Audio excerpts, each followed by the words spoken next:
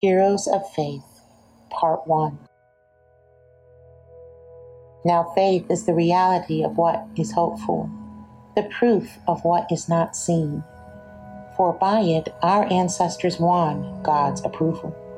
By faith, we understand that the universe was created by the Word of God, so that what is seen was made from things that are not visible. By faith, Abel offered to God a better sacrifice than Cain did. By faith, he was approved as a righteous man because God approved his gifts. And even though he is dead, he still speaks through his faith. By faith, Enoch was taken away, and so he did not experience death. He was not to be found because God took him away. For before he was taken away, he was approved as one who pleased God.